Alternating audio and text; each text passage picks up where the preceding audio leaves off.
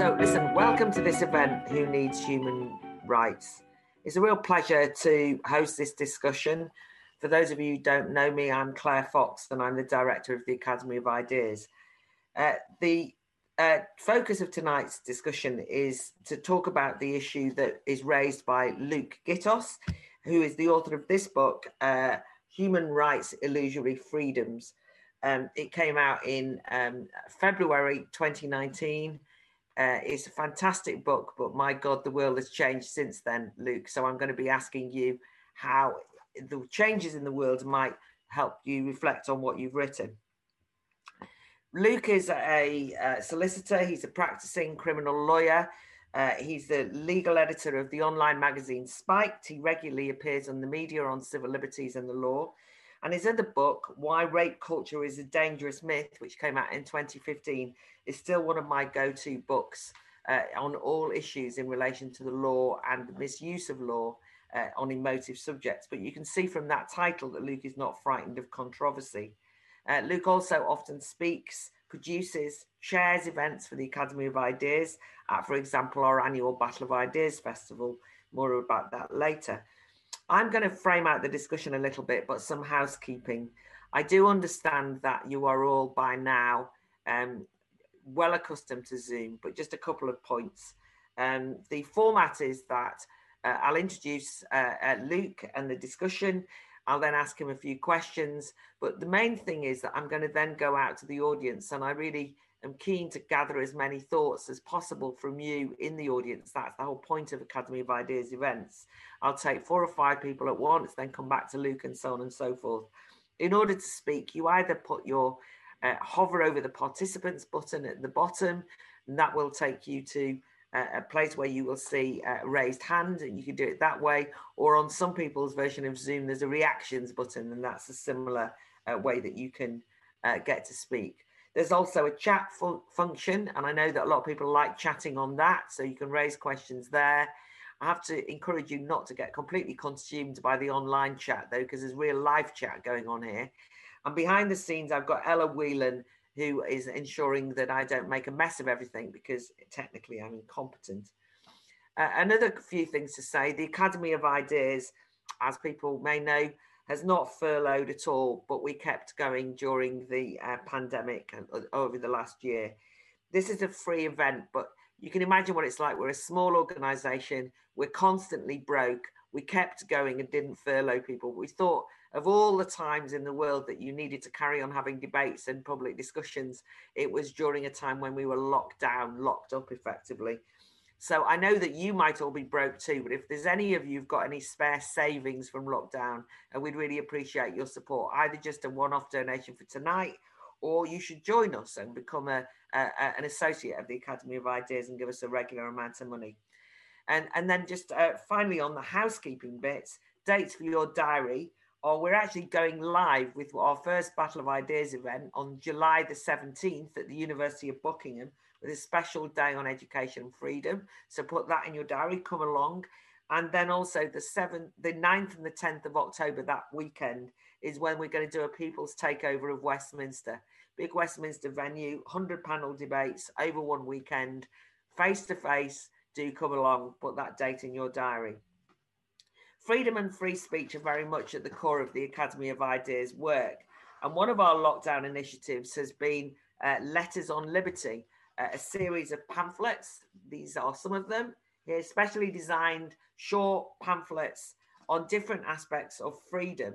You can order those pamphlets or get a subscription to them. But what they're all about is realizing that you can't take freedom for granted, that you have to make the case for freedom in each generation on different topics. And whether that's freedom of conscience, whether that's freedom in the arts, whether environmentalism a challenge to our freedom, all of these different topics. The idea is we've got these pamphlets that you buy, you read, you give to your mates, you argue over in the pub when the pub's open. And those challenges of making a new case for freedom is exactly what I think Luke tries to do, and what the issue that we're going to talk about tonight. We think we know what human rights debates are all about, but do we? And having read Luke's book, I think it's a bit different than I thought. But just to say, some of you might know I was involved in Brexit, and I was quite vocal on leaving the European Union. And one of the things that got muddled up was that a lot of people who wanted to leave the European Union then said that they were keen to get away from the jurisdiction of the European Court of Human Rights in Strasbourg. And people have argued to repeal the Human Rights Act at home as though it's somehow kind of associated with the EU. And in fact, the Tories have been promising to repeal the Human Rights Act that the Labour Party brought in for some time. Yes, those very same campaigners I've noticed, the very same people who have been arguing against the European Court of Human Rights, in the last year, particularly in the last 6 months, have started saying we need to take this to the European Court of Human Rights, usually about lockdown. In fact, I've found that a lot of people who were formerly against human rights law are now regularly citing it. They're basically saying we've had all these illiberal state attacks. We need to go to the law courts. Everybody cites Section 5 of the human rights law and says that means that we're being unlawfully detained, people in care homes and so on. So there's been a real turnaround.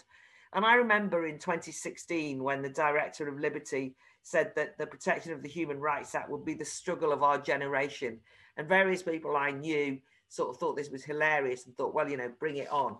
And those very people who were against liberty, only last weekend, a group of them was citing liberty and saying how important it was that we strengthened up and toughened up human rights legislation. So whatever else has happened, something has changed. And I suppose I want to talk to Luke and find out whether he thinks that changes make any difference to what he wrote in his book. But also, is there anything really that offensive about the Human Rights Bill? Human Rights Act, human rights as a notion of universally being treated fairly. So, Luke, why don't you kick us off? To answer your question, Claire, the answer is yes. There is still something very wrong and offensive about human rights. But you're right also that human rights is one of the most abused political terms in our lexicon. I would argue one of the most abused and used historical terms in all of political history, given that it's been around for longer than many of the others. A quick Google search, a Google News search today with the words human rights reveals the span of human rights issues that we have today. Apparently, Spanish expats facing tax discrimination may have a claim under human rights law. A coalition of environmental groups are demanding the right to a health and safety environment is enshrined in Scottish law in advance of the UN Climate Change Conference in Glasgow. That coalition saying we're now at a tipping point when, again, our humanity is in jeopardy because of the environmental damage. And in the UK government is being taken to court now by 3 young people who claim their human rights are being breached by the government's failure to act decisively on the climate change crisis. We also see that President Joe Biden has now recommitted the United States to the UN Human Rights Council, a UN Human Rights Council that includes China and Saudi Arabia, who we'll come back to in a moment. But the Defense Secretary saying that this was part of his administration's commitment to pursuing a foreign policy centered on democracy, human rights, and equality. And for me, that really gave a signal that the Biden administration is intent on a return to the sort of liberal interventionist model of foreign policy, which, for all his faults, Trump had happily moved away from. So we see that one thing that hasn't changed from the days of the book is that human rights seem to get everywhere. They're a guiding force behind foreign policy and may well, in the short-term future or medium-term future, translate into some quite damaging interventions, I would predict, on behalf of the, it's obviously too early to say, but one of the major criticisms of human rights in the past, some of the major rights on human rights, have cited its role in justifying liberal interventionism. And certainly the language coming out of the States at the moment seems to indicate that that's the turn that the Biden administration is taking. So on the one hand, human rights are everywhere, are proliferating everywhere, more talk of rights than ever before. But on the other hand, human rights are nowhere, particularly in our discussion around the pandemic and the lockdown. It's true that some of our the best critics of the lockdown have been those people calling themselves human rights lawyers. I'm thinking of people like Adam Wagner and Suki Carlo, who I think have done, latterly the director of Big Brother Watch, formerly a prolific human rights commentator and lawyer himself. but both of whom have been very vocal and diligent in tracking the lockdown and the way the lockdown laws are made. And I think that's been extremely important work. But human rights laws have been almost entirely absent around our debate on the lockdown. The one judicial review brought on human rights grounds by Simon Dolan was roundly rejected by the High Court, who found that the largest and most significant withdrawal of our civil liberties for decades was entirely in accordance with human rights law. And they went through each article by article and explained how the greatest withdrawal of civil liberty was perfectly compliant with our current human rights framework.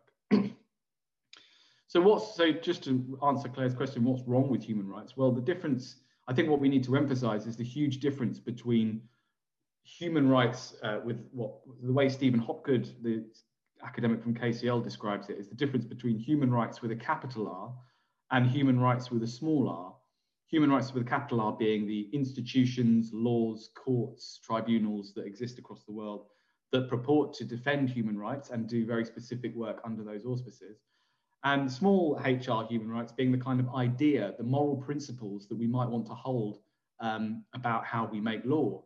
And I think what Claire is hinting at is that we might well want to retain some moral principles about the way we make our laws. We may well, for example, believe that executing people is always wrong and will never be right.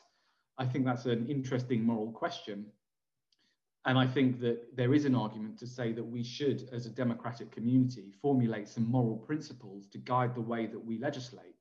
However, what we have in terms of capital HR human rights at the moment, the human rights laws, courts, etc., I would argue play an increasingly destructive role in the modern world.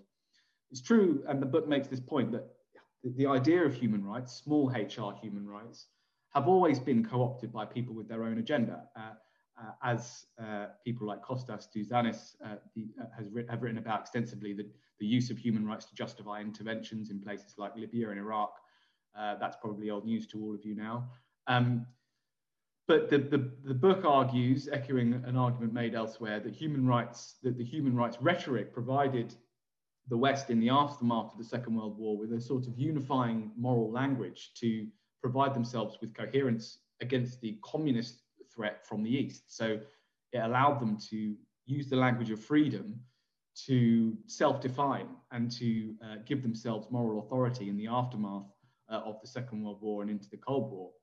And I think in some respects today, human rights are still used by people on the left and the right to provide themselves with the moral language to advance agendas which have very little to do often with freedom or civil liberties.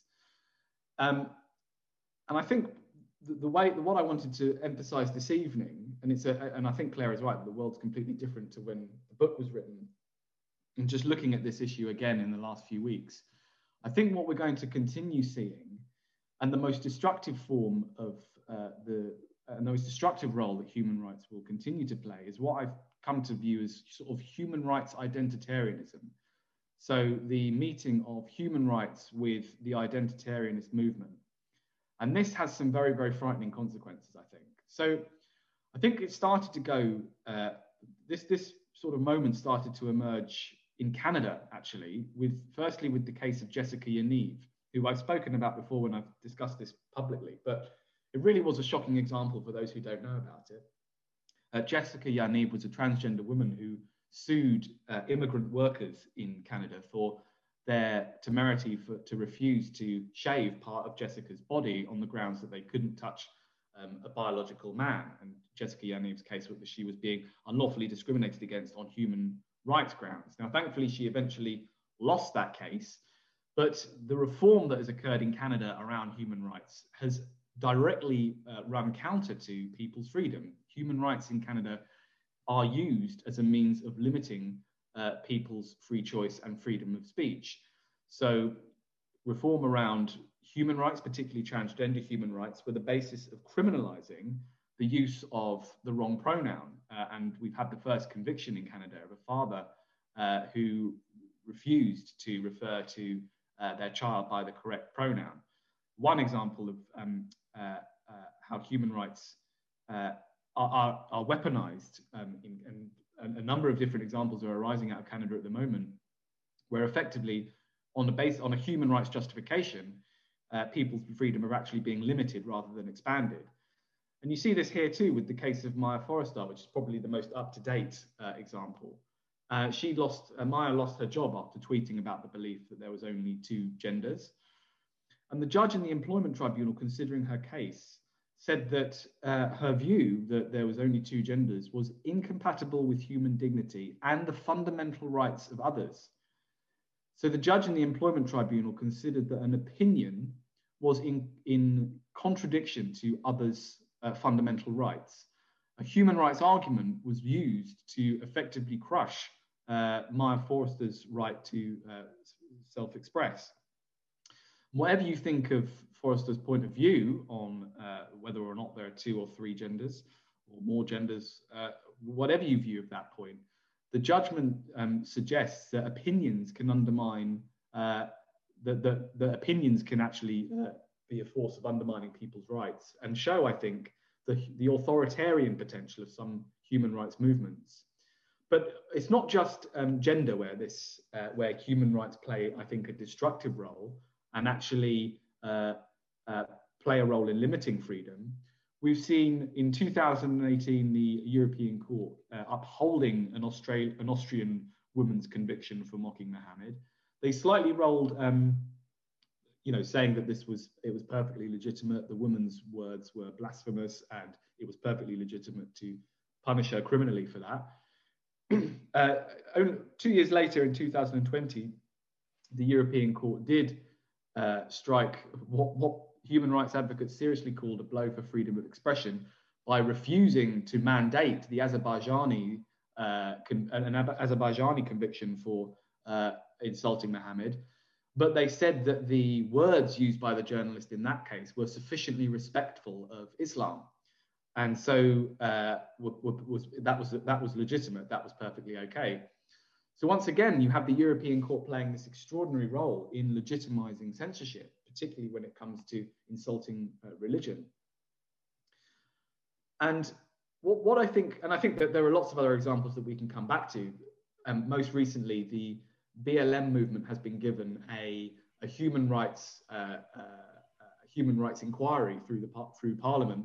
The reason they're investigating this is on a human rights, investigating the issues raised by BLM, is because they see it as part of their human rights agenda. So for all of this government's putting down of human rights and all the critiques of human rights, they're still justifying political projects on the basis of human rights at the same time. I think what we're seeing, and one development since the book, is that is a significant change, at least in the historical understanding of human rights. I think human rights once aspired to create universal human standards for treating people, the idea being that there are certain limits beyond which the state should not tread, and that line should be defended. But nowadays, I think they're more often used, the language of rights, and particularly of human rights, are more often used to insist on individuals, on standards for treating individuals. So it has a far greater connection to identity than it did in the past. Human rights are now my right to be seen and considered in a particular way. And once this connection is made, actually, human rights can become the means of enforcing identity politics with the force of the state. And I think we're starting to see that around the discussion in gender, but I think we're going to see it more and more. And I think that the weaponization of human rights in that way is only going to increase, because I think that connection allows for the notion of rights to be co-opted by an identitarian agenda. Okay, Luke, can I wind up at this point? Sorry, say that again. Yeah, of course. I've got a bit more, but please feel free. I wanted to mention China and let me come back to that. Let me come back because you've well, first of all, because I want to take a step back, but I think that was a really useful update. And the identity politics, I was going to ask you about it, but you've covered it. And I hope that you actually write that up for us as a letter on liberty, because I think it'd be a really useful thing for us all to understand. But I wanted to reflect on one thing. It's kind of one of the things which I'd never really understood, because I remember in 2009, there was this thing, for those of you who don't remember, called the Convention on Modern Liberties, which was organised by a guy called Henry Porter, who I used to be friends with, but we fell out over Brexit, but that's neither here nor there.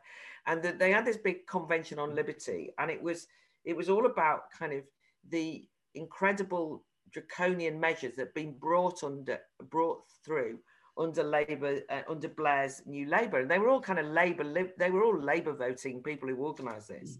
I remember it as well. It coincided with David Cameron talking about how he's going to have a great repeal act to get rid of the kind of authoritarianism of the Blair years. And you know, you can't underestimate how many laws they brought in under Labour. But the thing that was most extraordinary was they brought in all these completely authoritarian laws that everybody kind of was up in arms about at the end of Blair's time. At the same time, they also brought in the Human Rights Act. So what I wanted to kind of get you to just expand a little, because I think this is what we've seen in lockdown more recently, is you can have a Human Rights Act. And if the Human Rights Act was the thing which was going to stop you having all these authoritarian laws, I might be keen. But in view of the fact that people who brought it in also were responsible for, I think, 4,300 new criminal offences, 50 criminal justice bills, ASBOs, you know, every kind of surveillance you could think of. It seems to me that the Human Rights Act did nothing to protect what popularly people might think is human rights. Is that a fair reading? I think it's a very fair reading. An academic I mentioned earlier, I hate to keep mentioning academics, it's very boring, but Keith Ewing mentions that, you know, he sees the Human Rights Act as a means of justifying the kind of authoritarian laws that were introduced under New Labour. I probably wouldn't put it that highly, but I think it's good that the Human Rights Act doesn't prevent the passage of authoritarian laws, actually. I think that would be dangerous, because I think it would increase the power of the judiciary to intervene in Parliament's power to make law, and I think that would undermine the sovereignty of Parliament in quite a significant way. What you could look at, and one of the suggestions that was mooted more recently by the Conservative government, is something close to the American Declaration or the amendments, and what they do is say that no law will ever be made that will restrict free expression, for example, or no law will ever be made that will restrict particular rights. So the structure of the American system is different to ours, in that the American system actually allows the judiciary to strike down laws that go against human rights, or what they perceive to be human rights, because it conflicts with the Constitution. We don't have a constitution, we have an unwritten constitution here. The question, I mean, would it be a good thing if we passed a constitution saying, well, we need to make sure we don't pass any law which infringes free speech? I think the answer has to be no, because I think we'd end up with a system close to America where judges would be deciding whether a piece of parliamentary law is legitimate, and that's quite worrying.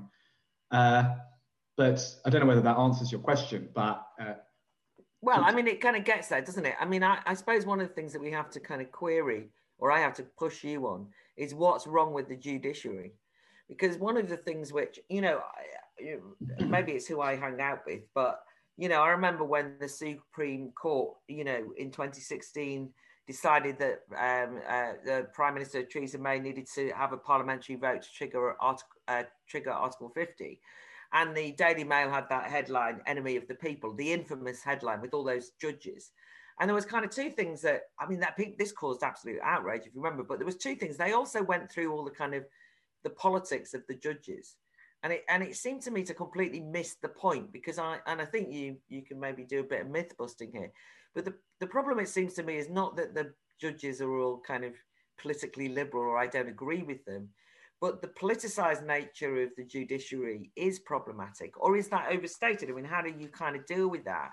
Because one of the things that's great that you do in the book is look at the origins of human rights in terms of it coming out of a kind of, I mean, Churchill was one of them. Conservatives, you've mentioned it, in after the Second World War, really being worried about democracy. So it seems trying to untangle that bit is quite difficult, because most people I know don't trust politicians, but despite that Daily Mail front cover, actually somehow imagine the law courts and the judiciary are objective.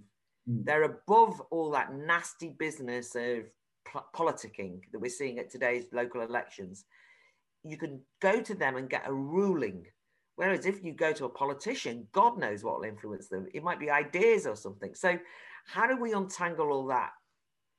I think the important starting point is to recognise something that you've hinted at, which is the real threat to our freedom as it is today comes from parliamentary law. That's what we've seen in the lockdown and also in the policing bill, which we might come on to talk about. You know, the big threats are not coming from the judiciary, but they're coming from our MPs and they're coming from our governments. The reason why you ought not to use the judiciary in order to prevent that is because fundamentally it undermines the role of the demos, of the public, in shaping the law. You know, the law ideally, and it's a long way from this, but for all different reasons, but ideally the law should be a reflection of the morality and political inclinations of the public. If it's not that, then it's sort of designed by expertise. It's designed by expertise and may be subject to all sorts of agendas and whims, which we as the voting public might not be happy with. The point of, you know, the reason why Parliament makes law in the way that it does is so that we retain some control over how law is made. The point that I make in the book is that the role of the judiciary limits the public's ability, I think, or well, I want to be a bit more careful about this actually, because I agree with this, with the tenet of your question, which is I think the judiciary receive an unfair rap from a lot of the particularly the right-wing media, who seek to blame all political problems on the dysfunctions of the judiciary or of the legal system. And you know, there are a lot of political problems today, such, you know, including the asylum and immigration issues, that are blamed on the judiciary and lawyers bringing cases and that sort of thing. And I don't think that's right. But I do think in order to fix the political problems and the problems we have with freedom today, we must retain power to shape the law. And we can only do that by ensuring that Parliament has the ability to make those laws in the freest way possible. But that also makes it difficult because it means that we in the public have to put pressure on Parliament and on our representatives to repeal laws, which is not something they're fond of doing ever. And it's quite difficult to make that case if you haven't got a general public who are vehement in favour of freedom. And we can come to talk about this and the kind of polling that came out during the lockdown. I don't know if I was the only one who was slightly dispirited with the almost unanimous support that the government seemed to be supporting. And I know there's a lot of complications around that. But I also don't think we can underestimate the legitimating force that polling had on the prolongation of the lockdown. I think that it's true that the public and their wishes need to shape the influence of the law and the creation of the law. But I think at the moment we don't have a public, we don't have a democratic culture where freedom is taken particularly seriously. And that's, if the book was trying to do anything, it was trying to say that that's our real problem, rather than the Human Rights Act. Yeah, I mean, I think that's very important. I mean, one of the things you point out is that despite me saying about that you know, the idea that the coalition government with Cameron and Clegg was going to come in and kind of tear up all these draconian laws, within about 3 seconds they'd given up on it. But why? Because of terrorism. And the thing that really strikes me about the lockdown is that fear and the kind of keeping people safe appears to conflict all the time with this idea of liberty, and that liberty becomes, we end up with only a rhetorical commitment to liberty once people are frightened for whatever reasons. And so that's kind of an interesting, you know, I mean, God knows that's the challenge of our time, isn't it? But what I suppose, and this can be something which people can talk about themselves, is, but one of the things that I think you're very convincing on is the idea that as political institutions have become weaker, as we've got less faith in each other in democracy and winning arguments with each other, we turn to the judiciary. I mean, it's not kind of not their fault anyway. I mean, they like it if they're lawyers. I mean, they like nothing more, but they start to be a substitute for us.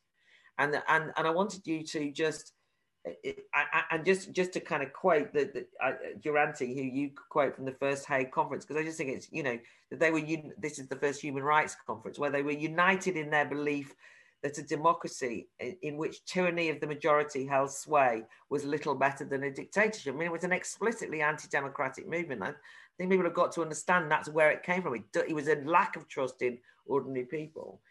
But then, on the other hand, how do we deal with things like free speech? So I want to concentrate a little bit on free speech.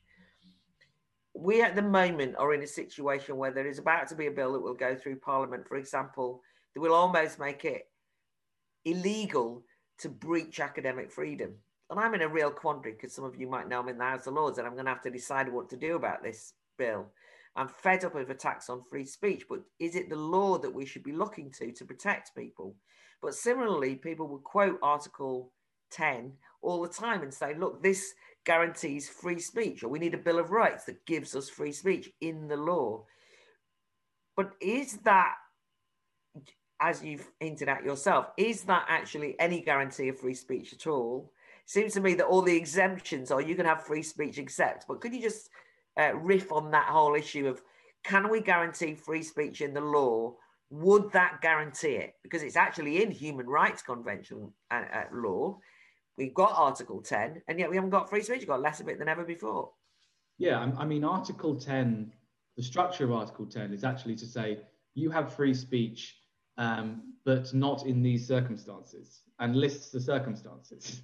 And there's a lot of them.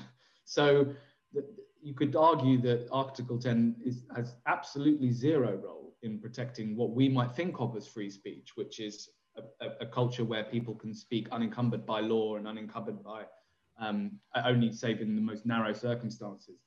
It's anything but a protection for free speech. If anything, I think Article 10 is the strongest example of how human rights are used to legitimate the undermining of those freedoms. And the kind of censorship cases are a good illustration of that. The Article 10 is not going to defend free speech. What the government is currently looking at is a kind of mechanism through which, as I understand the proposals, there would be some kind of body through which people would have either legal or regulatory recourse to where they feel as academic freedom has been undermined. The problem with that is that, one, it does nothing to fix the underlying culture that I've talked about. It does nothing to make people want to be free, and I think that's a really important point. You have to make people want to live in a free way. Otherwise, repealing all the laws won't make any difference if people aren't exercising their freedom in a meaningful way. And on campus, I think the bigger problem is not just the kind of culture of explicit cancellation. It's not just the fact of the cancellations that happen or the withdrawal of invitations to particular people. I think it's a culture where people feel as though they can't speak honestly and express their opinions and be collegiate with people who have different opinions to them and who can't speak about their opinions without fear of being cast out of professional society. And that's the real problem that is not going to be fixed by a law. You can't force people to treat people respectfully when they exercise their freedom. You can't sue people to do that either. All that you will do is create a punishment, some form of punishment for the people who do it. And the culture remains. And if anything, I think the kind of movement towards, I was like you, Claire, quite open to, so I was glad that the government was at least putting this issue on the table. But I think the form that it's taken actually risks alienating an awful lot more people against the idea of academic freedom and free speech. And I think there is some justification. I can understand why a lot of people see this as a sort of right-wing issue. I can get that idea, and that's a real shame if it's seen in those terms. And I don't think it will do much to win the argument, because I think the more that this is argued for on a as what we might call part of the culture war, where this issue is thrown around between left and right and argued over, and the left see it as a weapon and the right see it as, a strike back against wokedom or whatever, the more that the issue gets tied up in that kind of discussion, I think the less actual freedom we're going to achieve, the less respectful we're going to be of one another, the less open we're going to be with one another. And I think the law will only compound that. It will only make that worse. I mean, I can understand the temptation, and I'm unresolved, but a little. But I again, you know, in that early days of setting up the human rights body in that first conference where they talk about protecting democracy from itself, that really resonated with me, because I can see that there's a growing anti-democratic mood at the moment that just doesn't trust people. And so you have to have laws and regulations and rules. And that's where it seems to me human rights fit in, which is people don't believe that you can win the arguments with other people. And this could be, I mean, you know, we've all heard it, you know, people are a bit skeptical about some of the more draconian lockdown measures. And I don't really want to kind of get into whether that's good or bad, but no, whether we like it or not, COVID legislation has been utterly illiberal. I mean, incredibly, and anyone who's queried it has been called a COVID denier. But on the and you know, treated incredibly badly and demonized. But on the other hand, people who are a bit lockdown skeptical will say that anyone who goes along with this, even if they were going along with it for social solidarity, they're called sheeple, stupid people wearing these masks. Why isn't everyone rebelling? You know, and then they are the ones who are often saying we need laws, we need rules, we want to sue you under Human Rights Act for our freedom. And you think, I think this slightly misses the freedom point there, because there's an anti-democratic aspect to both sides, it seems to me, of this argument, and it's very uncomfortable, and it avoids the hard.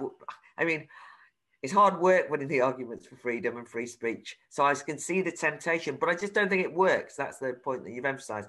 Okay, because I cut you off before. Let's just think about the international things, and you were going to talk about China, so maybe you would talk about that. But one of the issues, one of the ways that we often hear human rights in popular discussion is, and I hear it all the time in the House of Lords, is they say this country is in breach of human rights rules, or, you know, people are always breaking human rights rules, you know, Syria, Turkey. That's a kind of way that you show your moral superiority, and it's used as a way of attacking people. Obviously, when you hear some of the grotesque things that are going on in places like Turkey, you know, you do want to say, well, what's wrong with saying that? But do you want to kind of just look at the way it's used internationally, because it is an interesting and slightly different point, I think. Yeah, so it's obviously an incredibly complex question as to how, and it has a long history, and there are people who devote their careers to studying this question as to how human rights work in the international relations sphere. So I'll make a modest contribution in this regard. The first thing I would say is that often human rights are used, and the idea of breaching human rights rules, what I argue in the book is that is often used as a way of firstly radically simplifying and is often quite a reductionist approach to understanding what is going on. And that was actually illustrated in the example I use in the book is of the Syrian conflict, where you know, what was very clear was that the human rights organizations were using allegations of human rights violations in quite a selective way. So would often highlight the human rights violations by a particular side of the conflict, where it was pretty clear that what was going on was absolutely appalling on all sides. And I think you see that actually time and time again, particularly the other example I would cite is the intervention in Kosovo, which is sort of some people think is the kind of birth of the humanitarian intervention moment, where, you know, apparent human rights violations by the Serbian army was used as a justification for military action. As I say, there's books on this, and I can't go into too much detail. But the reality is that human rights are often used as a way of presenting a conflict in a particular way, which itself has its own agenda and itself has its own real political purpose, which is completely divorced from concerns regarding human rights. And I think you see that in other international examples as well. Quite often in the context of Russia, you know, I use the example of some the book includes some examples of very, very clumsy interventions by the European Convention of Human Rights against Russia, intervening in ways which are actually quite extraordinary, being very explicit in their criticism of the way that the Russians have handled a particular case in a way that the European Court would never do in the context of countries in Western Europe. And it's very, very clear that Russia is often held to different standards than the rest of Europe. So to sort of try and drill this down, I think the first way that human rights tend to be packaged and used on the international stage is to justify interventionism and to justify sort of transnational government as well. And I think it also plays a role in shaping our understanding of particular conflicts, which can often be destructive rather than constructive. But as I say, that there's literature written about the role of human rights NGOs, for example, in sub-Saharan Africa, and the way that, for example, foreign aid can often be dependent upon adhering to particular human rights standards, which itself creates some real difficulties and moral complexities on the ground, which are not always good and not always productive. But that's a whole other area. I hope that's a satisfactory answer to the question. No, but I mean, I think I'm coming out to the audience now, so just kind of start putting your hands up, everyone. But I think the thing is that some of those international NGOs, by the way, are the people who have, for example, as you started off in your talk, talking about the identity politics, groups like Amnesty International lecture other people about human rights, say you're not adhering to human rights. And then they themselves have decided that anybody who says that defines as two different sexes and doesn't go along with our gender ID or self-ID are in breach of human rights. You think, well, God, I mean, no disrespect, but, lecturing people in Syria isn't going to get us far. And at the same time, sometimes the universalizing standard, as you say, can backfire. So you've got the PKK who fought ISIS, a prescribed organization like ISIS. They don't live up to some human rights, or human rights don't do anything to stop those kind of madnesses. So there's a fair, I think there's like loads to unpick there, but it's pretty obvious that it's not a straightforward universal standard we can all live up to and all is a happy in the garden. I think that's the point. Anything but, I would say. I think that's right. Okay, let's see what the audience thinks. No prescription on what anyone says. You can talk about what you want. And I'm going to start off with Manly. It's Martin. Just a few things, really. The title of the discussion is Who Needs Human Rights? I'll tell you who needs human rights. Lawyers, NGOs, police officers, council boards, employers, trade unions, magistrates. They need law because they work in it. I've been in law for 20 years. I'm calling from West Midlands, Birmingham. Around here, we don't follow the law, really. It's a big disconnect. So people worry about freedom, laws, Bill of Rights. Let me tell you, all through COVID, we've been raving, organising gatherings. We don't business with law. We do our own thing. What I would say to you is 2 points. One, human rights are about extending the intervention of the state in your life, controlling you.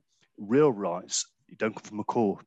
They don't come from law or the House of Lords or these bills. They come from people doing things. And when they're stopped from doing things, then they protest. That's 1 point. Every right that I am aware of currently people are campaigning for is regressive. Rights for whales, the environment, or fish, these things, they're special pleading for protection and always an extension of the state intervening. I do a number of jobs in law. One is advising a major retailer. Every day I hear about consumer rights, breach of data rights. These aren't real things like freedom of speech or freedom of association. These are special pleading from interest groups who have the money to go to court. If I have a dispute with my neighbour, I'll resolve that myself between us. If it's not resolved, it goes to law. It doesn't get resolved. But who has the most resources gets the agreement. So all I'm saying is there's a big disconnect between a discussion about rights and the Bill of Rights and these formal things and the real world and how life is and how you resolve things collectively through community. The second point to make to Luke is you mentioned certain human rights might be really important, like having no capital punishment as an example of maybe a possible human right which could be applied or enshrined. I have no problem with hanging or these things if the majority of people are involved in that discussion. So really, Luke makes a right point. Freedoms for people to be involved in the discussion and taken seriously are really important. And most of the rights you hear about come from the EU or from these people who are so far disconnected from the real world. In the real world, day to day, most people carry on and they avoid these legal situations. When they get in them, they might discover their rights, prisoner rights, disabled rights, all these things are a way to negotiate because you call on someone else to recognise your situation. But that's not a real resolution of a real situation. Great start there, Martin. Certainly provocative. I think very important to note that point, though, about a human rights industry, which is more or less what you described, that involves a huge range of people, not just lawyers, is becoming a major thing. But it's also interesting that you said what we need to do is to get out and protest, because I noticed that even the Kill the Bill people are saying it's our human right to protest. And you do think that's not quite the way to win this one, by the way. But anyway, that's going to be an interesting one coming up. So I've got Sadia next. Hi. Thank you so much for hosting this event. It's been really, really interesting, really fascinating. Hi, Luke. I saw your trigonometry talk, I think it was last year, and I actually had a mental breakdown after seeing it. So I've been working in the women's sector, so domestic abuse and sexual violence sector, for almost a decade. And I'd been kind of quoting some of the stats that you had sort of broken down. And I literally couldn't get out of bed for a couple of weeks after watching your talk, and just, yeah, as I say, had a bit of a mental breakdown, actually. But one of the things I wanted to ask about, I guess, I think there is a place for human rights, and that's obviously just my opinion, so it doesn't really mean anything. And I think that both perpetrator and victim needs to be treated fairly through the criminal justice system. However, I do see human rights being weaponized more and more, and more often by the perpetrators. Like a good example of that would be the whole Shamima Begum discussion recently. I heard lots of people talking about her rights to a fair trial, her right to be here, and, you know, kind of listing off her various rights. But in that same demographic, the same community that are really advocating for her human rights after murdering their own daughters, and there have been cases in the same area, they don't care about the rights of their own victims or the victims of perpetrators within that community. And I just wonder, is there any body at all, like organization or body of organizations sort of upholding universal human rights in the truest sort of context? Sorry, that was very long-winded. No, it wasn't. That was really good. Oh, interesting. Although I do hope that we don't have too many nervous breakdowns after tonight, and I'm glad that you've come back for more. I think actually, Luke, if I could just, you can answer everyone as you will, but I do think that thing about criminal justice system, what's the difference between, because, you know, I don't want to throw babies out with bathwaters here. I mean, I'm always going on about the rule of law, and I don't want a victim-centered justice using human rights rhetoric, drives me mad. But I do want people to be treated fairly under the law. And isn't that kind of what some human rights is, or not, or what? Anyway, you can come back on that. So I've got Giovanna. So I'm going to take Giovanna, Matthew, and James Panton. Then I'll come back to you, Luke, and then we'll come out for another round. Yes, look, thank you very much. So I have, apologies, but I have not read your book. I do understand the arguments about how the problem with human rights in foreign policy and the responsibility to protect.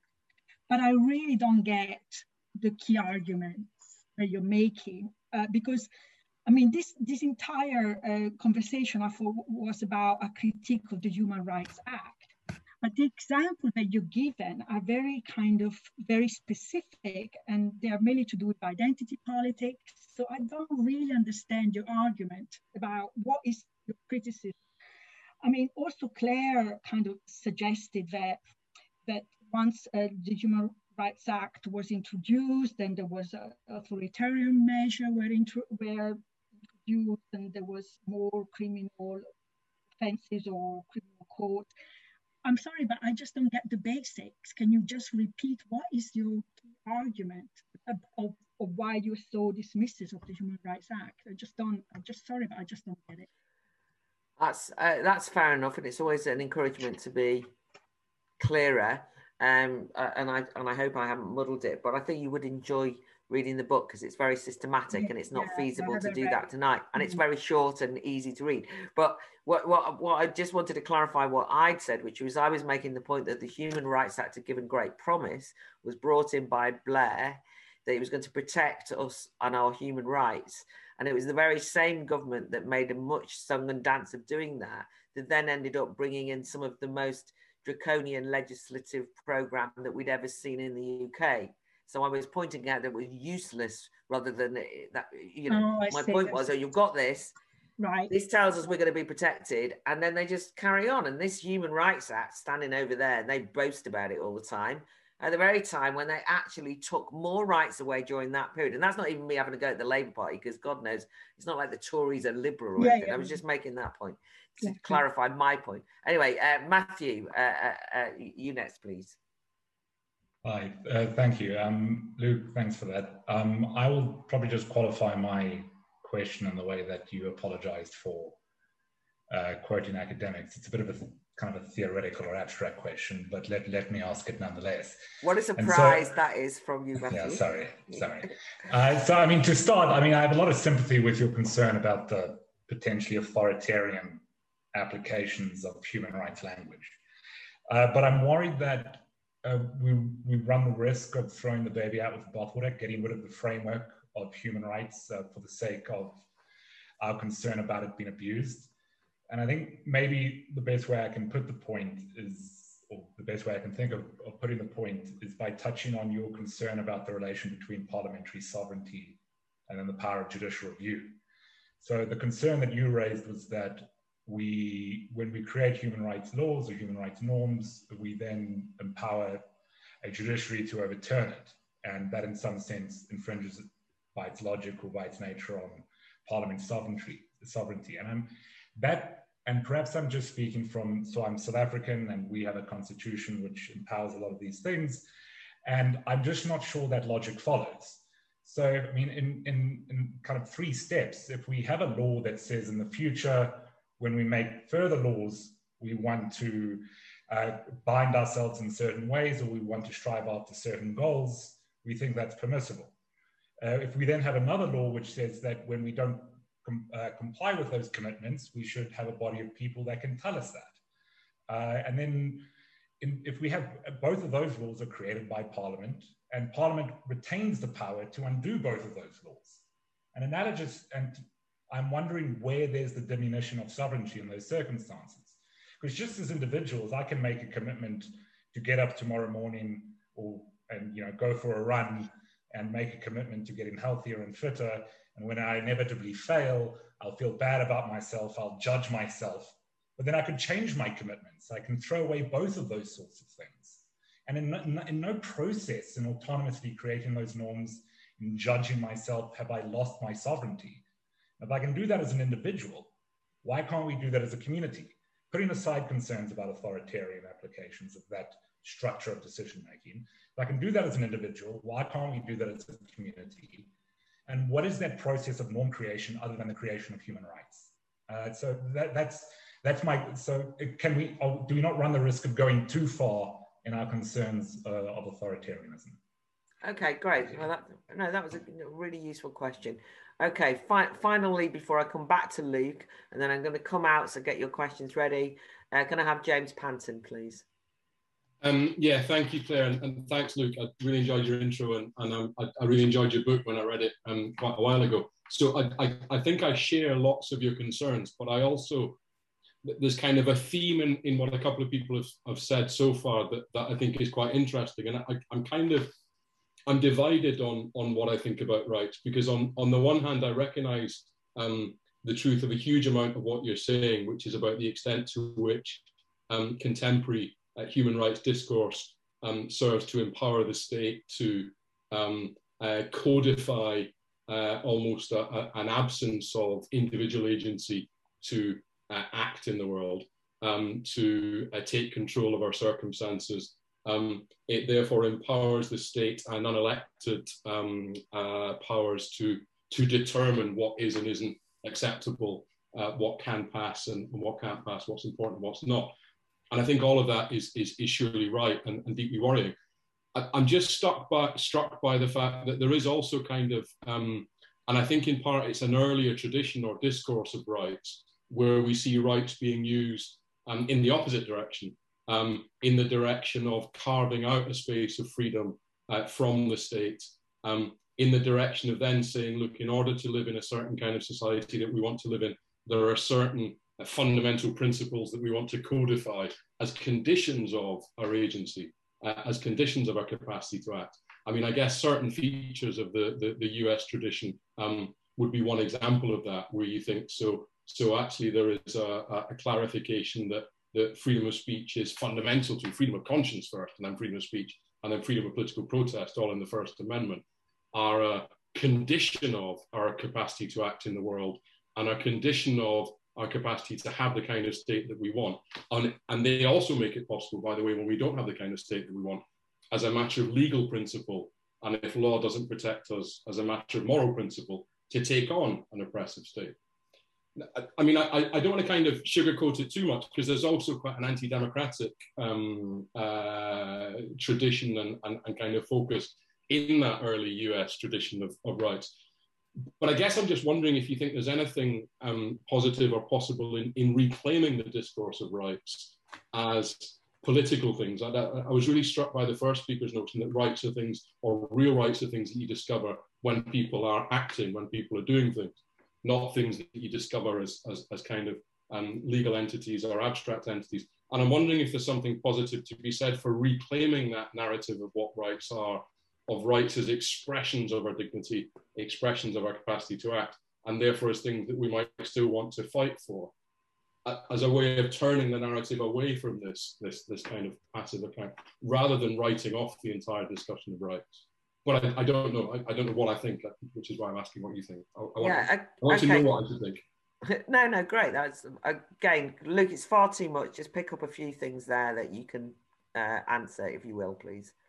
Okay, so just to respond to James's question, I can say that I've oscillated in precisely the same way, and in fact gave a talk on this book in the early days following its publication, where I made the argument that we need to reclaim the idea of human rights and reclaim the idea, you know, as, and I think Martin, you've summarised it perfectly. I think that's the idea of, and it's an idea that's reflected in the work of Hannah Arendt, who's explored in the book as well, the idea that rights can only really exist as part of your lived community, and the lines that we establish with the state and the lines that we draw between the state and ourselves are really matters that we live, and we live with one another.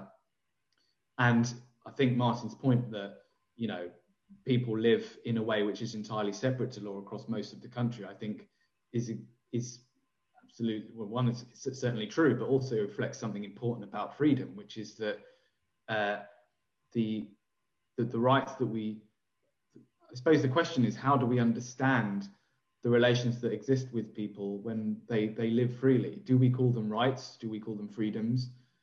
I suppose the problem that we have in reclaiming the discourse of human rights is that idea, firstly, has a very specific political and historical history, which may be very difficult to reclaim. And two, it plays a role in the contemporary world, which may make reclaiming it extremely difficult. And so what the book argues, and I suppose that what the book argues is that it at least poses the question as to how we might, if not reclaim the discourse of rights, because I think that the discourse of rights, when you look at the sort of intellectual history, I don't need to tell people in this room that, but you know, that the arguments around rights do exist in their context. So Thomas Paine is writing about the rights of man in a particular engagement, and you know, the conflict that arises with Edmund Burke and the nature of the nature of rights as they argue about them. Obviously, the rights that we're talking about today have to be conceived of in a new way. I don't think it can be difficult to try and use the ideas of the past in a contemporary context and to rely too heavily on the ideas of the past in a contemporary context, especially when those ideas have become so hostage to other forces and other agendas. But I'm open to the possibility that we at least attempt to, what I think I argue in the book is that we need to refocus our attention on the real problem, which is that, and Martin's probably correcting me on this, but that we have a problem with the culture of freedom in this country, which will not be fixed by the language or ideas of the past, and that we need a new approach to this question, which doesn't necessarily rely on either the language of human rights or the rhetoric that support human rights in the contemporary context. That's a very wordy answer. I hope it gets somewhere, but I share your concern, James, about throwing babies out with bathwaters. And that brings to the South African question and the relationship with parliamentary sovereignty. I think it is a question of, so I think I've looked very, very briefly at the situation in South Africa, and I have to such little extent that I have very little knowledge of how the South African constitution interacts with the parliament there. My concern really is that a constitution purports to set down a set of legal principles which are unchanging and cannot be therefore subject to democratic intervention. And I think the point that Martin raises is an interesting one in that context. You know, to what extent are things permissible because the demos decides that they are right? I think that's an interesting question. And my concern about a constitution would be precisely on questions of freedom, that we would shut that possibility of intervention down. And if you're going to shut the possibility of intervention down, you need to be sure why you're doing it. And I'm not at the moment convinced that on matters of, for example, free speech, it's appropriate to take that question out of the hands of the demos in such a way that the constitution, that a written constitution might threaten to do. I'm willing to be, you know, as the specific technical question on parliamentary sovereignty is a complex one. But I think my fundamental concern is about the ability of the demos to intervene on fundamental political questions. And I think in both South Africa and the United States, we've seen how the judiciary can play I would argue, a negative role in preventing the law properly reflecting the democratic will.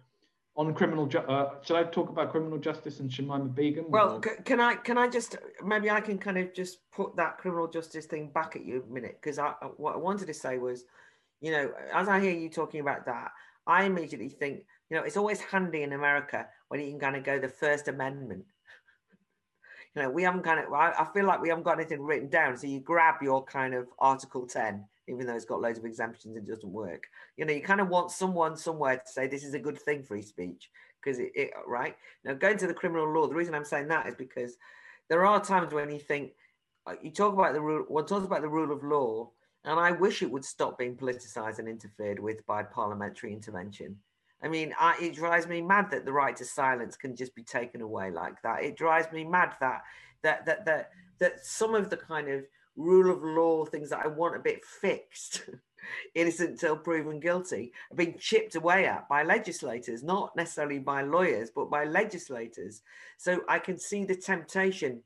And that was all I was saying. The rule of law is not the same as discarding human rights laws, but something. I've abandoned it. And just any reflection you've got. You know, I hope you can see what I'm trying to get at. Oh no, you're muted. Yeah, Ella, you're unmuted now, right? Okay, I muted myself, and then I needed your permission to unmute. Oh, right, I see. Thank you for granting it. So on criminal justice, I mean, I share your frustration. The rights of defendants is a really interesting question, and it's, you know, it's one I'm preoccupied with. I suppose the one thing to say is that, you know, the presumption of innocence doesn't not exist. You know, it is there as a principle in our justice system. It's a good example of a system that exists notwithstanding actually being contained anywhere in law. And it's something that should and does often govern the way that we make law. And there are the examples in history that you've cited, you know, the Tory assault on the right to silence. It's a problem with our political culture that wasn't a bigger deal at the time. You know, it was the problem, but the problem was that both sides of the bench, both Tory and Labour at that time, were coalescing around the need to restrict the rights of defendants. You know, Jack Straw talking about the defendants' rights lobby. Most of Tony Blair's early actions as Home Secretary were explicitly undermining of the rights of defendants. And the problem was that then Labour won a stonking majority, and many people say that that was thanks to that move. And so that's sort of on us in a sense, you know. So we have to then think very carefully about how we put that case to the public, and we have to win those arguments. And it's actually incredibly difficult to say why something as peculiar and arcane as the right to silence is worth defending. But it has to be on us to do it. It can't be because it's not something that the more that you introduce it into law, the more that the control over that question passes to judges, and then we lose control of it forever, because you can't possibly, you know, it tends to be once a power is in statute law and subject to judicial decision making, that tends to settle the picture, at least until Parliament intervenes again. But I think the other important distinction we need to draw is between human rights and civil liberties. That those are two different things. And civil liberties were traditionally, the limits on the powers of the state, and the idea that civil liberty, you know, the idea that certain things about individuals should not be interfered with. The state should not extend their power beyond a certain point. Human rights were something slightly different and changed their meaning at different times. But I think if we can understand that difference, we could perhaps argue that we might stand up for civil liberties as a way of reclaiming something of the language of rights, because civil liberties does imply that space where the law isn't. You know, it implies that space where the law has no control. And it sounds like people in the Midlands have lots of civil liberties because they have no interaction with the state or their powers, which is, to my mind, the more of that, the better. Okay, great. Now, so what's going to happen now is that Ella's going to speak, and she can't put her hand up because she's behind the scenes. I can see that Martin wants to speak, and I will take you again, Martin, but I do want to encourage people who haven't spoken and who are not from the West Midlands to also speak. You are allowed. But I mean, I saw somebody briefly, Daryl Bicker's name cropped up. And there was also somebody who, before we came, said that she wanted to talk about what Luke thought about hate crime, where that fitted in, how we could oppose hate crime legislation, you know, and you know, there's a kind of general concern about all of the different ways that we're being attacked at the moment in terms of our liberties. And I think hate crime is a good example of that. And it's often used to defend, it's often brought in as a way of defending people's human rights. So that's kind of the connection. But anyway, put your hands up, everyone. Ella Whelan. Thanks, Claire, and thanks, Luke. Actually, Luke, the thing I wanted to sort of ask or mention to you links to what you were talking about in relationship to the difference between human rights and civil liberties. Because one of the most frustrating things in the world of pro-choice activism and discussion about abortion is the use of human rights by pro-choice campaigners as a means of arguing for more liberal abortion law. But what's happened is, because of the reliance on human rights in this kind of very lazy way, as opposed to civil liberties, bodily autonomy, individual freedom, however you want to put it, what's happened is there's become this really quite painful and tangled conflict between lots of different people claiming their human rights. So you've got the kind of anti-choice, pro-life people claiming the human rights of the unborn. You've now got a layer of disabled rights activists claiming that their human rights are being impinged on by the decision of a woman to abort after a scan showing Down syndrome or something like that. you've got a certain layer of feminists arguing that what about the human rights of women when it comes to sex selective abortion? I mean, it just goes on and on and on. And what you have is this, you're no longer talking about abortion anymore, you're talking about human rights.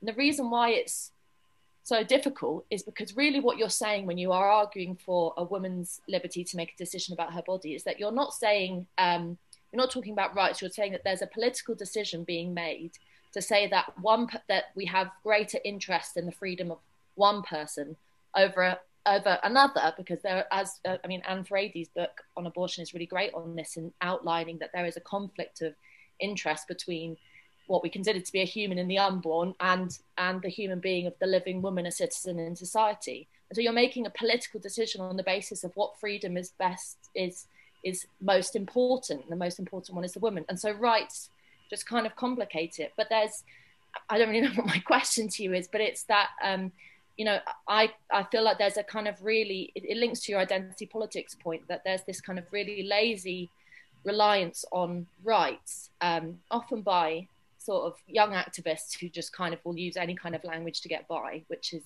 perhaps unfair, but that's what happens.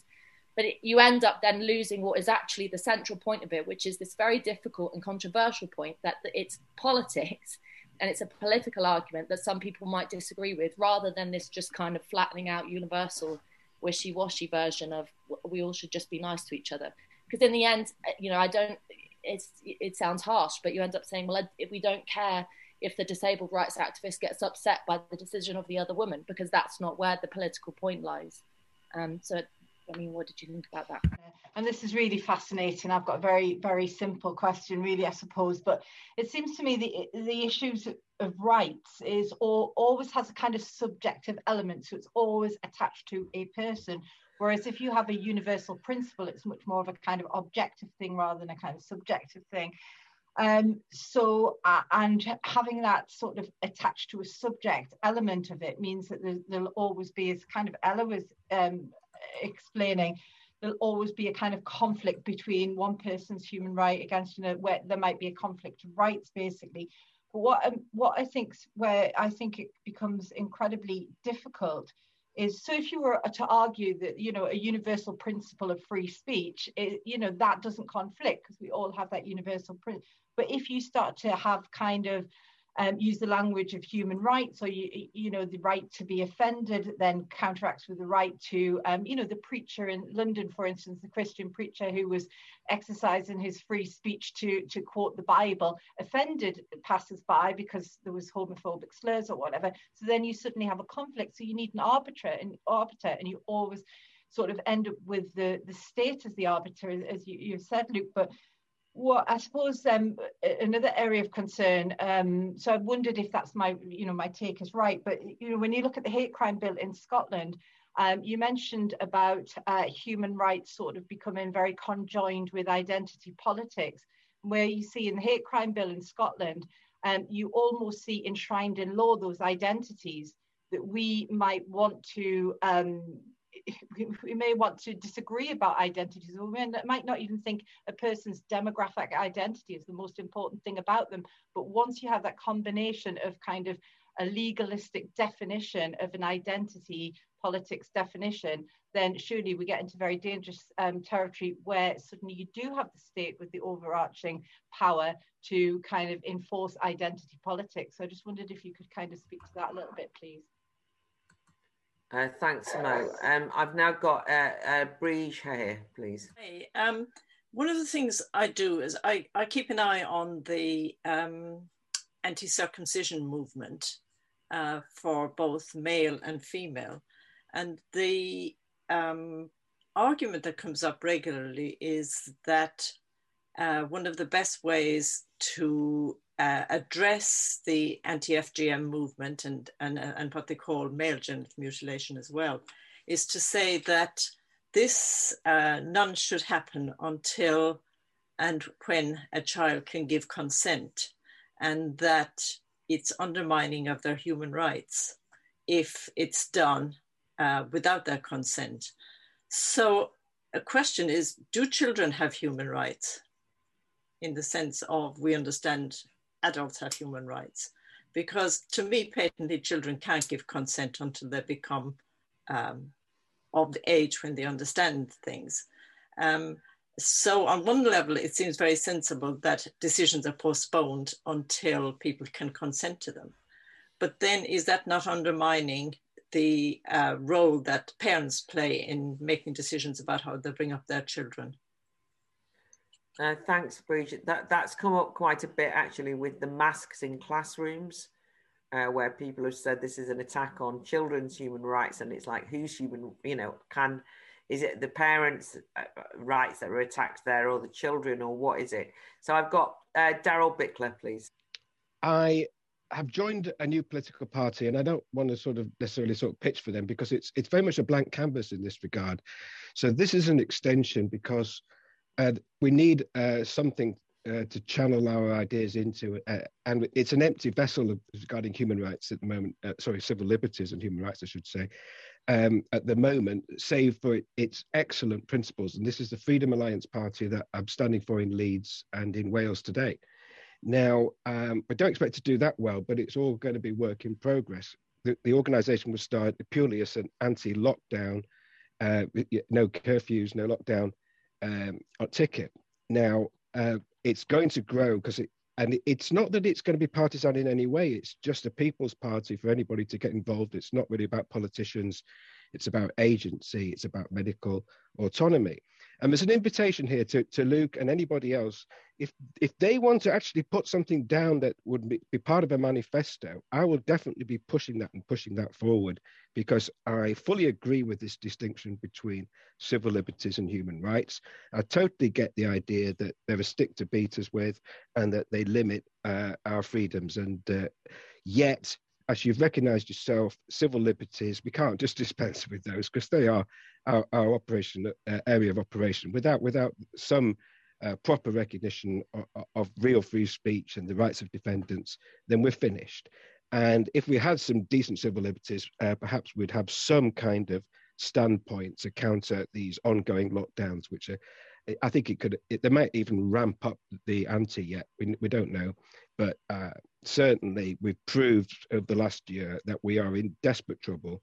And it's almost like the gloves are off now.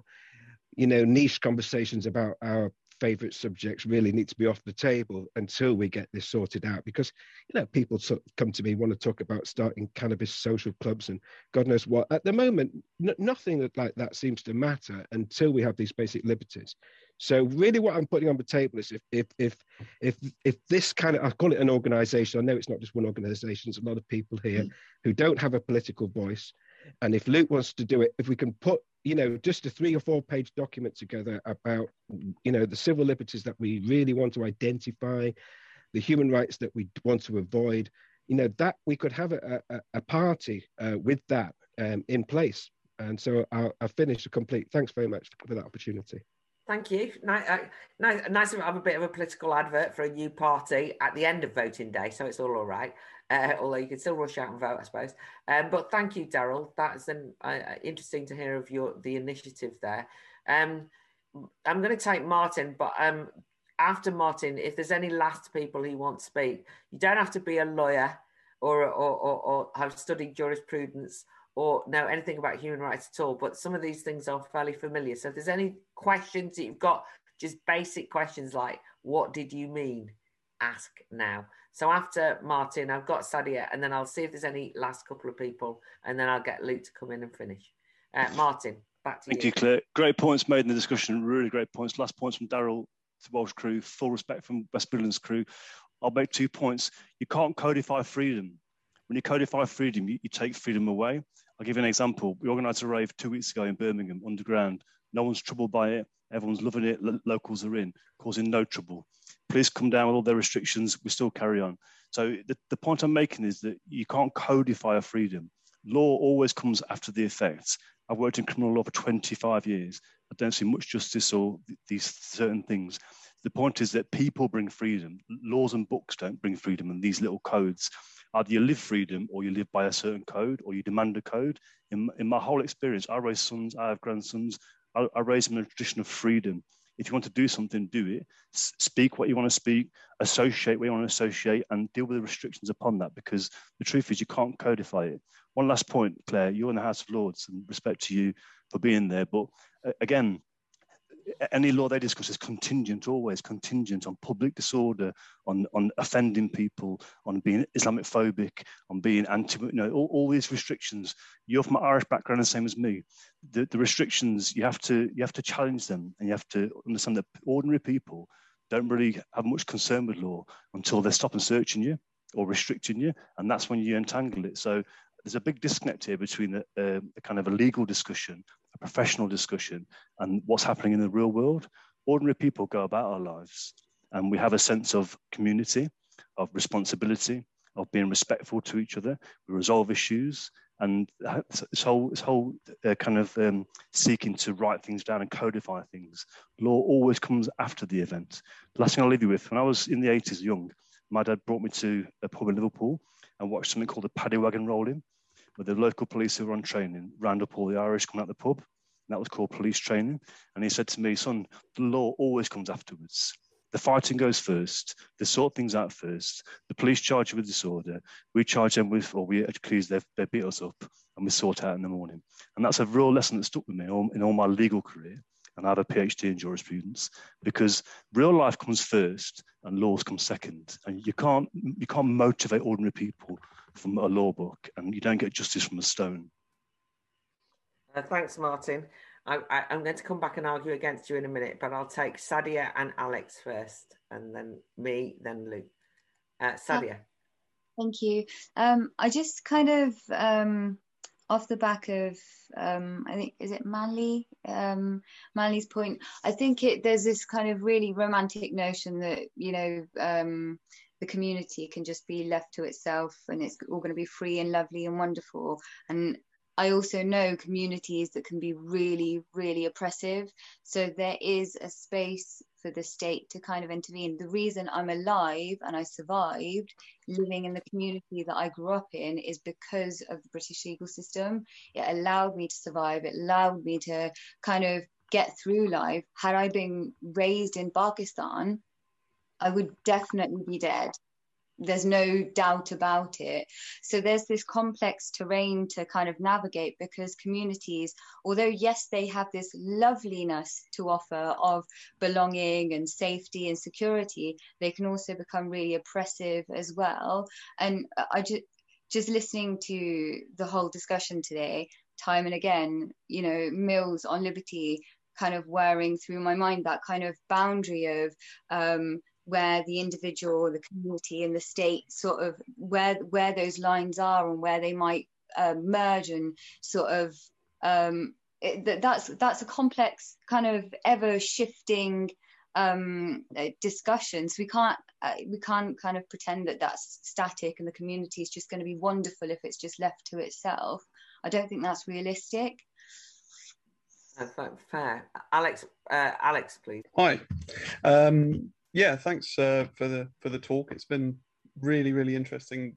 Loads and loads of interesting points. I'm very glad to hear that Martin is raving. That really lifted my heart. I suppose I feel like there's a sort of a dichotomy between the idea of having codified rights and almost perceived natural rights, and particularly, again, agree with Daryl, how can you talk about anything but the restrictions that we've been under and continue to be under, because they are so excessive and extensive in my view. And thinking about, for instance, large groups of people that I know continue and have completely disregarded the laws are religious groups.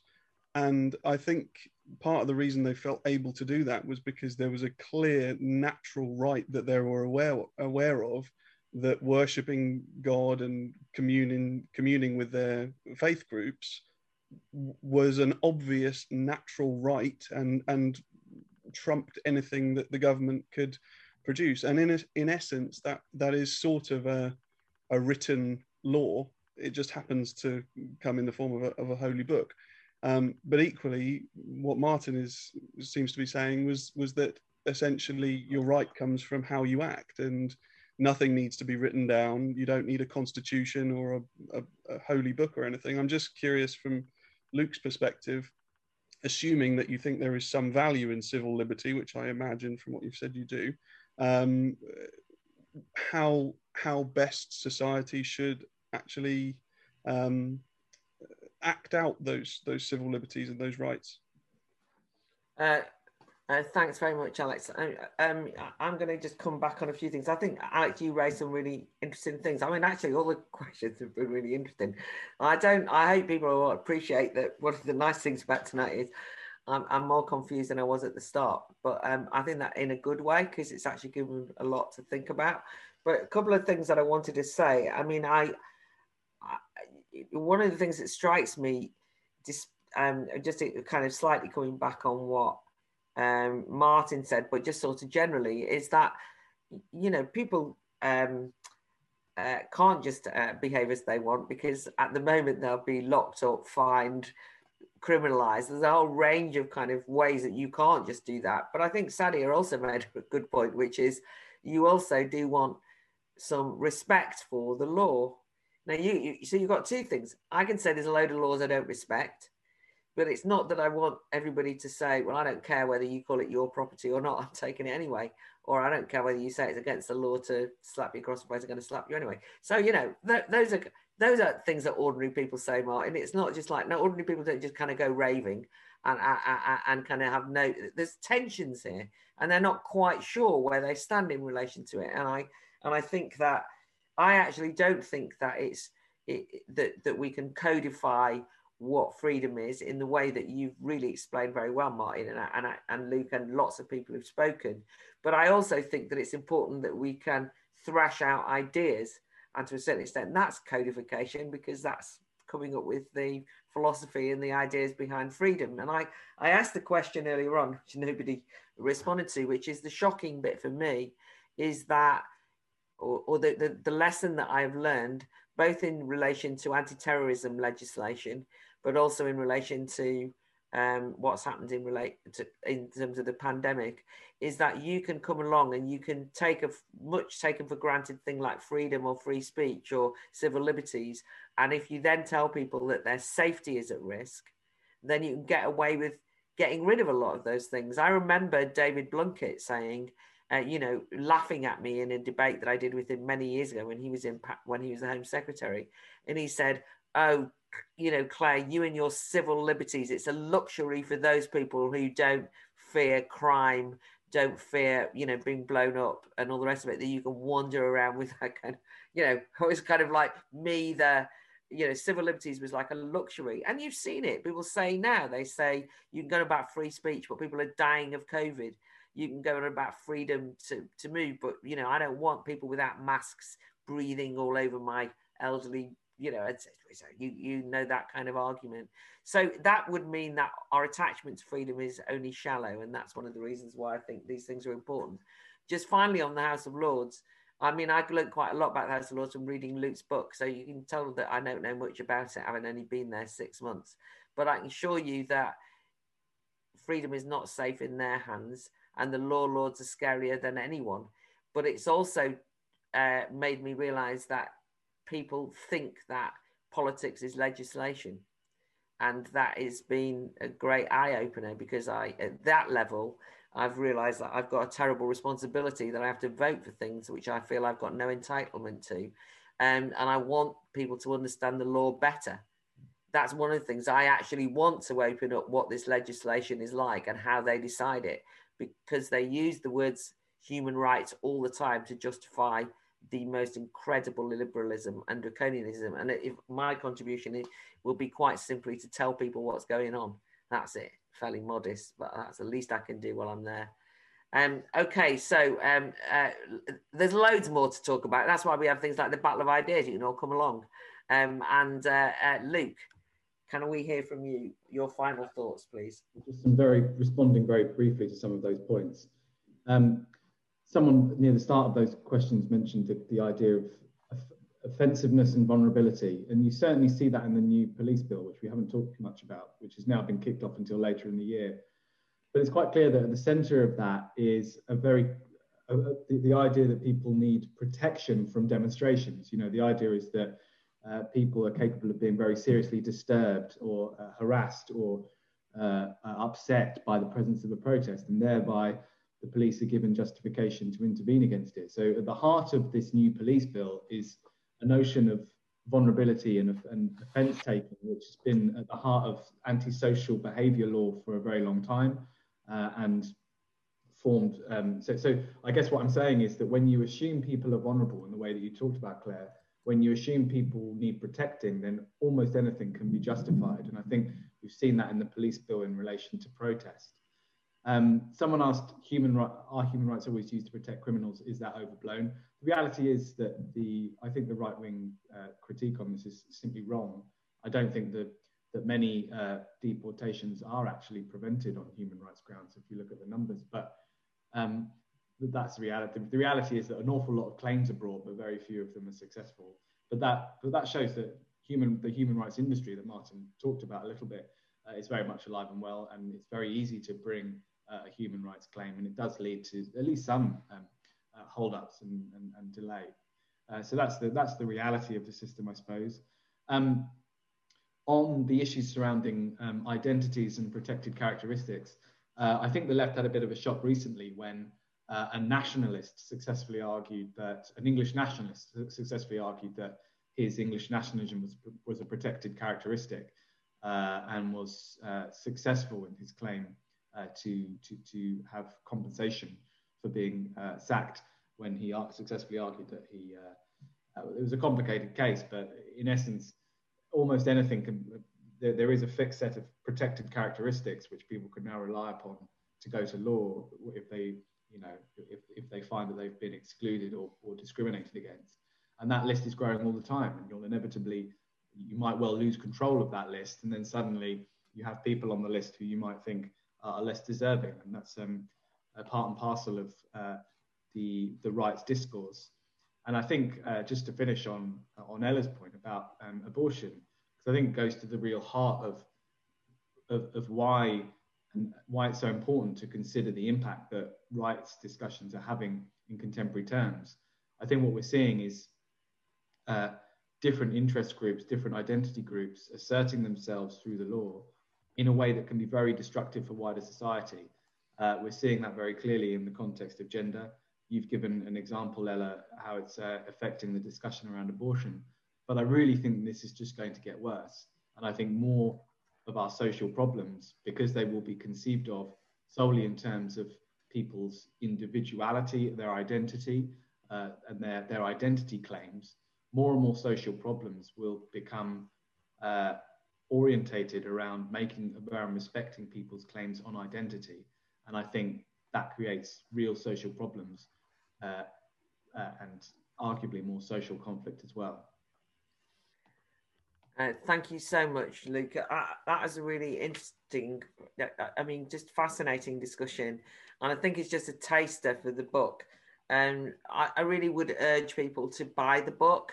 I have read it twice, and I think there's just loads of fantastic, useful arguments in here that you can dwell on. So even though I was saying the world has changed, actually the arguments around this book are perfect for the world that we've moved into.